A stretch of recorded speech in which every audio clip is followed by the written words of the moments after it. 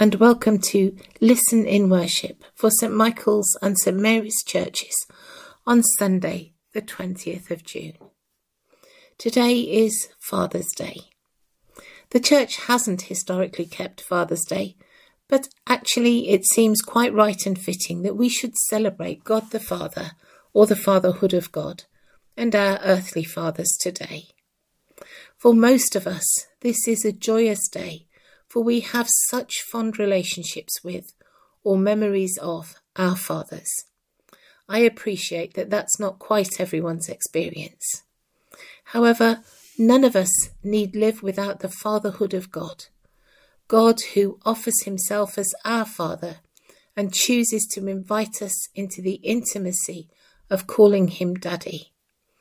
He is the Father who loves every one of his children without distinction, and he is faithful and true to the uttermost. There is no other like him.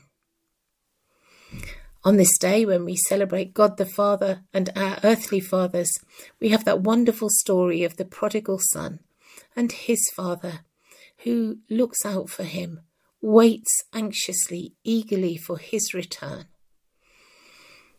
Jenny is going to talk to us about our gospel reading today, and Cheryl and Gemma are going to lead us in our hymn of the day, Father God, I wonder how I manage to exist without the knowledge of your parenthood and your loving care. So do listen. I hope you enjoy listening to Jenny and to Cheryl and Gemma. Please do sing along. God bless you. Enjoy today. Have a great day and a great week. The Lord is like a father to his children, tender and compassionate. Psalm 103, verse 13. I wonder what kind of picture these words conjure up for you on this day when we celebrate our earthly fathers and our Father in heaven.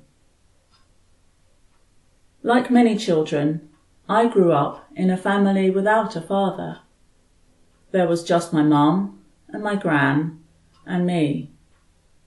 Yes, I did have some father figures in my life, specifically my godfather, Bill, and later my adored Uncle Jack, a kindly neighbour who eventually became my stepfather. But still there was something missing in my understanding of what a father could be, and therefore in my understanding of God as Father. I paid lip service to the idea of the fatherhood of God. I accepted Jesus as my Saviour, Lord and friend. And the Holy Spirit was an unseen, mysterious, but undeniably real presence and inspiration to me. God the Father, though, seemed distant, stern, unapproachable, not really someone I could relate to. Revelation came suddenly, unexpectedly, a flash of insight at the christening of my first godchild. As we stood by the font, I gazed at my new godson in the arms of his father, my friend Richard. And I understood.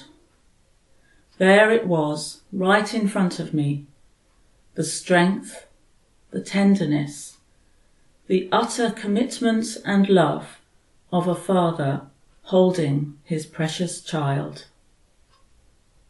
And I realized that and more was how God my Father loved me. His loving arms, unrecognized, had been holding me all my life, and would always be open to receive me, welcome me, no matter how far I might wander away. The Father's love is total, unconditional, never failing, all forgiving. Our Gospel reading today is that oh so familiar story or parable that Jesus told. We usually call it the prodigal son, but that's our title not how Jesus might have named it. Maybe it should more accurately be called the forgiving Father, or even the Father who loved both his sons, no matter what.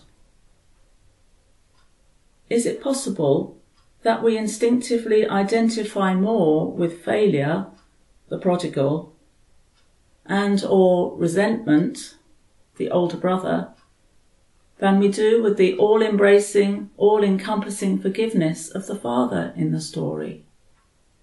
I don't know. Certainly the two sons' experience of a father-child relationship was very different as their characters and their choices in life. But both in the end had the same need: to come home, to recognize and accept and grow into the unconditional love of their Father. Like them, we too will have different experiences of father-child relationships in our lives. Even the best of human fathers are imperfect. And for many people, the concept of father is absent or highly negative.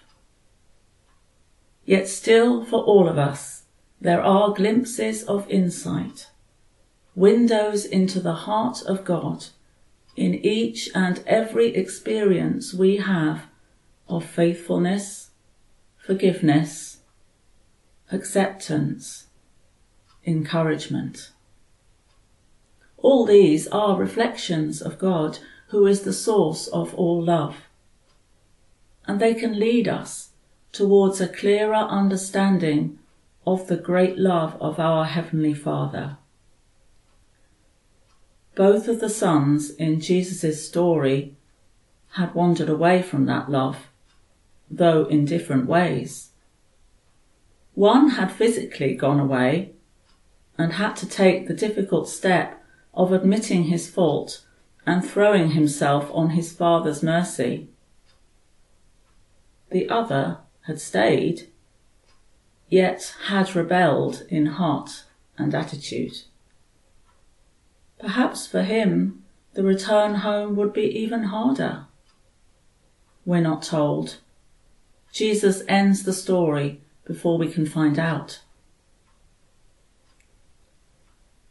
But whatever your experience, however you feel about yourself, your life, and your relationships, please know this: God loves you utterly and forever.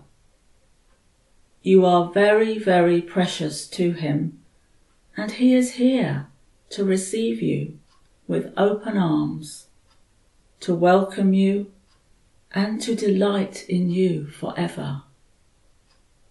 Just come home. Amen.